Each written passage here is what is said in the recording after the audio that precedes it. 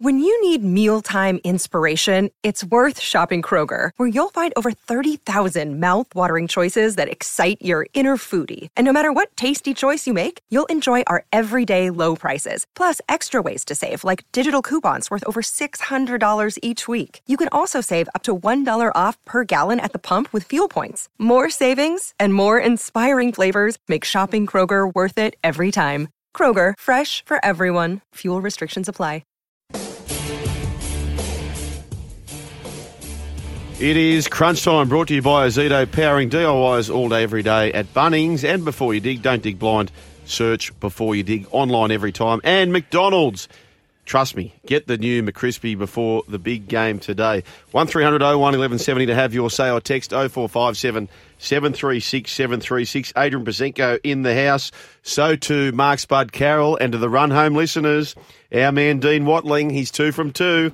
Peace Officer and Mark S. has just saluted. So dreams are free. Speaking about dreams, here's some good news for you West Tigers fans. The Dream Buller.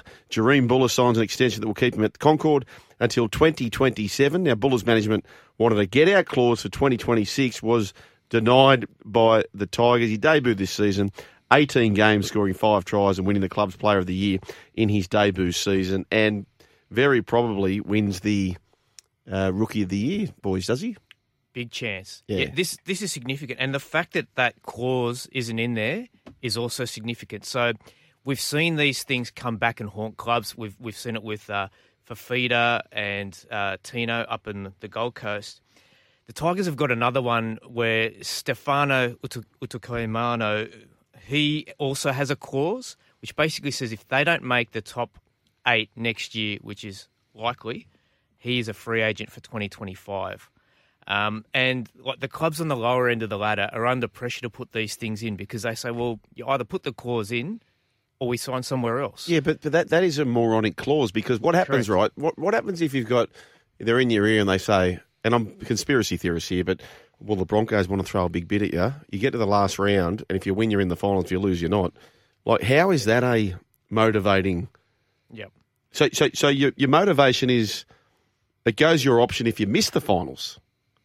How do we allow those types of contracts? As I said, like the weaker clubs, they cave to the player managers who basically say, put it in or we're not signing. So on this occasion, there was pressure to do so, and to their credit, they decided not to. So that's a win. But it's the Tigers is sort of an interesting one because with all of their signings, when Scott Fulton came across, there was this feeling that a lot of Manly players would come across with him, and a couple have, the Fainu brothers, Samuela and Latu.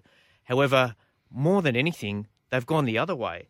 So you've got Luke Brooks, Tommy Talau, Atasi James, and potentially Alex Twal could be going to Manly as well. So in Twal's case, there's been talk of a player swap, potentially with Sean Kepi, because they're both, I think Kepi's contracted till the end of 2026, but he's one of several players they've said you can look around. But because Twal and Kepi are on similar money for next year, there's talk of the old hostage swap potentially. So, but it's just funny, like all of the players are sort of going to Manly rather than the other way to date. Can I ask you this? And this is maybe another yarn for you, AP. I believe there's a almost a psych test on the goalkeepers in the EPL about their personality trait is it takes a certain personality. Is this right? Yeah, absolutely. And anecdotally, that's correct as well. Goalkeepers are all a bit mad. Yeah, so in different positions, and I would say a halfback in rugby league is probably more inclined to be a punting type of person. 100%. Because they're smaller people who are used to taking on bigger people, and they're therefore inherent risk takers, right? Where I'm going to is the demeanour and the profile of a coach is generally... I wouldn't say introvert, but very measured personality, a non-flamboyant personality, and a player typically who has maybe had to go the long road. You know, it didn't come so easy to a person coming through. If you go through some of the better coaches, Wayne Bennett would tick that box. Des Hasler, his style of the game, whilst he was a terrific player, it was that grafting, built on workmanship. Trent Robinson... many of the successful coaches, Ivan Cleary, it's the personality trait of very quiet, no great opinion, not flamboyant. And this is where a lot of people are declaring Sammy Burgess to be a lay-down misère coach and Benji Marshall.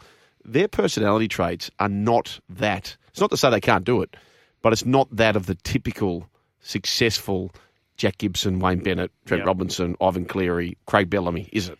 No, but that's really interesting because I wonder if some people can have a certain persona on the football field and be very different off it. So I'll give you an example, and I don't know him well, but this is just based on what other people have said. Like the coach who was the hottest coach at the start of the year, who everyone wanted, was Jason Riles. Yep. Now, me watching him as a player, like he had red wine fever. Yep. Like he was passionate, aggressive, emotions sometimes spilled over. And people are saying, who have been coached by him as an assistant, have said, he's very measured, he's quiet, he's thoughtful. Guys at the Roosters like Luke Keary, etc. That's the way they describe him. So maybe you can sort of be, one persona on the field and then be different in your sort of coaching life, if you like. Yeah, potentially. I don't know, but I just success leaves clues, right? And the clue for me is that the coach who succeeds, Andrew Webster, it's that type of guy, Spud. Yeah, I think someone like Des Hasler, look at the coaches he's had before him, Bob Fulton. He was, he was a fantastic coach. I learned so he taught me how to play rugby league. Know your job, and I think look at someone like Webster. He's been under Cleary, and he's had some fantastic teachers as well. How many have come through the system through the Bellamy? Yep. It's just quite amazing. It's amazing. It is. Spud, am I right in saying that they used to call Des Hasler sorry because he'd pick blokes up and spear them into the ground and then he'd apologise? His favourite is also when he's they say sorry because he'd be in. You've interviewed him, no doubt, and he can hear the question and he always goes sorry and he brings them in closer. He's just taking the piss out of them. That's just Desi. Des Hasler, remember I walked into Manly and I was, bows up like big blokes and I was 118 kilo. I had the mobility of an ocean line. I couldn't move. And he said, you train with him? I said, Des Hasler. And next thing, all we did was chin dips, push-ups. That's how we did. Yeah. We never seen him train. He did extras all the time. And as you can see with his coaching now, he's been picked up by the Titans. I hear they've had to get a purpose-built wrestling area. I heard that yesterday. True story. Wow. They've made something for him. He whatever he gets, he demands and he gets. It's all about wrestle these days. We didn't used to wrestle then, did we, Joel, when we were coming through? No. Now they've got their own. He's got a, what do they call it thing? They reckon you had to wrestle with Desi to get some money out of his pocket. Is that right? Desi, mate, I'll tell you, I've got some good stories on that little flea, but I reckon one of the best he got me, when I started my gym, which is now 18 years, and there was this, we had this machine at Manly, and it was a stand-up, what they call a grinder. So you had to roll your arms over, and then we'd do the 300 on the rower, and then run around the oval. Anyway, it was a signature piece of our training, and I found it at the back of the Manly Leagues Club, and he found out I had it. He goes, I want it back. I said, no, you're not getting it. He goes, how much you want for it? And I went, I got it for nothing. I stole it. Wow. So I said, I want $100. Next thing, Donnie Singy's little midget, the garden gnome, he turns up and takes it. Wow. So I'm like, where's my money? So 6 months goes past, 8 months goes past. Monique was working on the front desk there at Manly, and she sends me a text, Desi's giving you the money. I went, yes, I've got money out of this bloke. So, but it was in coins. It was a big bag of. So we had a big knot on the top of it. So I said to the kids, come on, kids, Desi's been a dickhead. We'll see how many coins are in there. Guess what? When I dragged them out and threw them on the ground, on the table, they were drink tokens. Oh, yes. Right? So now let me finish. Then so I ring him the next day. I said, Desi, yes, mate, I'm at the bank. You're at the bank? I said, I'm at the bank, and they've given me bloody drink tokens. He goes, oh, Spud, mate, I gave you the wrong bag. And to this day, never got the money. Oh, no. Well, here's some good news for you Manly fans, Spudley. Hamoli Olakawatu, Manly's highly touted outside back, is on the verge of signing an extension, which would see him through to 2030. Now, they're talking about a contract that'll average at about $800,000 a year. Wow. 5.6 million for the journey to 2030. So there's only two other players, I think Dylan Brown and Tino, who are signed for longer. So that's a big investment in him. But the advantage that they have, even though he's contracted till, I think, 2025, is that he's on unders, so they've got the opportunity to upgrade him. Mm-hmm. So that's why you get to that 5.6 figure. Yeah, right, okay. Have your say. 1300 01 1170 is the way to do that, or text 0457 736. And as you mentioned, Manly are also reported to be interested in Alex Twal. Ben Hunt. Comments during the week saying it's not my first choice. Look, I had a chat to Flano about a week ago, and I just said at some point you might have to have the baby come to Jesus talk and just say, mate, shut down all this talk. Like, I think Ben Hunt's almost honest to a fault. Yep. But being the captain, he's there, he's contracted, he signed the contract knowing, I know that he was close to Anthony Griffin, but I think everyone knew that he was likely on borrowed time. Yep. He just needs to suck it up and do his best for the team. Yeah, absolutely. 1300 01 1170 or text 0457 736 736. We have got Ben Hunt's comments on audio as well. Here's what he had to say in the media all in. I'll be a Dragon, mate. Really? Yep, I'll be there. You're not leaving? Nah, I'll be there, mate. What's changed?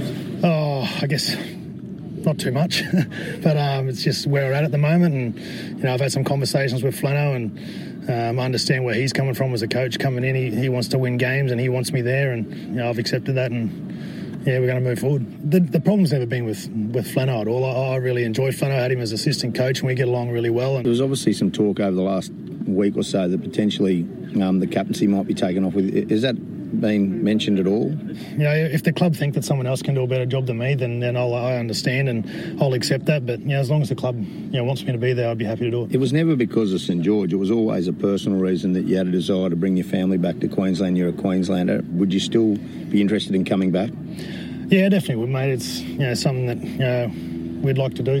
Definitely something that we will definitely do after footy. But if the opportunity arises, then it's something we'll seriously look at. There you go, Benny Hunt. He's left the door open a little bit there. We're going to leave the door open for your calls. In fact, Ben from Brisbane, this is a topical call, isn't it? The bloke who Ben Hunt wants to go to Brisbane, and he's on the line. Yeah, Ben Hunt, is this you? Hello, Ben. No, it's not Ben Hunt, sadly. Hey, boys, I just wanted to say we shouldn't be talking about the Tigers when the mighty Warriors have done the unthinkable and made a prelim. But just on the Tigers for a moment, it just feels like they've got no style, and I wanted to put the question to you guys. Why do all the sort of lower teams, and I used to think this about the Warriors a lot, why do they try to sort of mimic the game plan of the top teams? Why don't they come out with a point of difference? They're losing anyway. It just feels like they need to get in a room and not leave the room until they've developed a style for them that suits the skill set of the players they've got, and just have a fair dinkum crack based on that rather than trying to play Melbourne light or Penrith light. I don't know. It just feels like that at times. Keen to hear your views on that. AP? That's interesting because the guy who's going to be coaching them is Benji Marshall, who's the most flamboyant, exhilarating player of his generation. But they can't play like that because they don't have a Benji Marshall in their side. They've got a guy coming from England who hasn't played in the NRL for 4 years. It's going to be steering him around. So I don't know what that style is. I think they've got a terrific forward pack, a promising forward pack. But I just don't know what they're going to do behind it.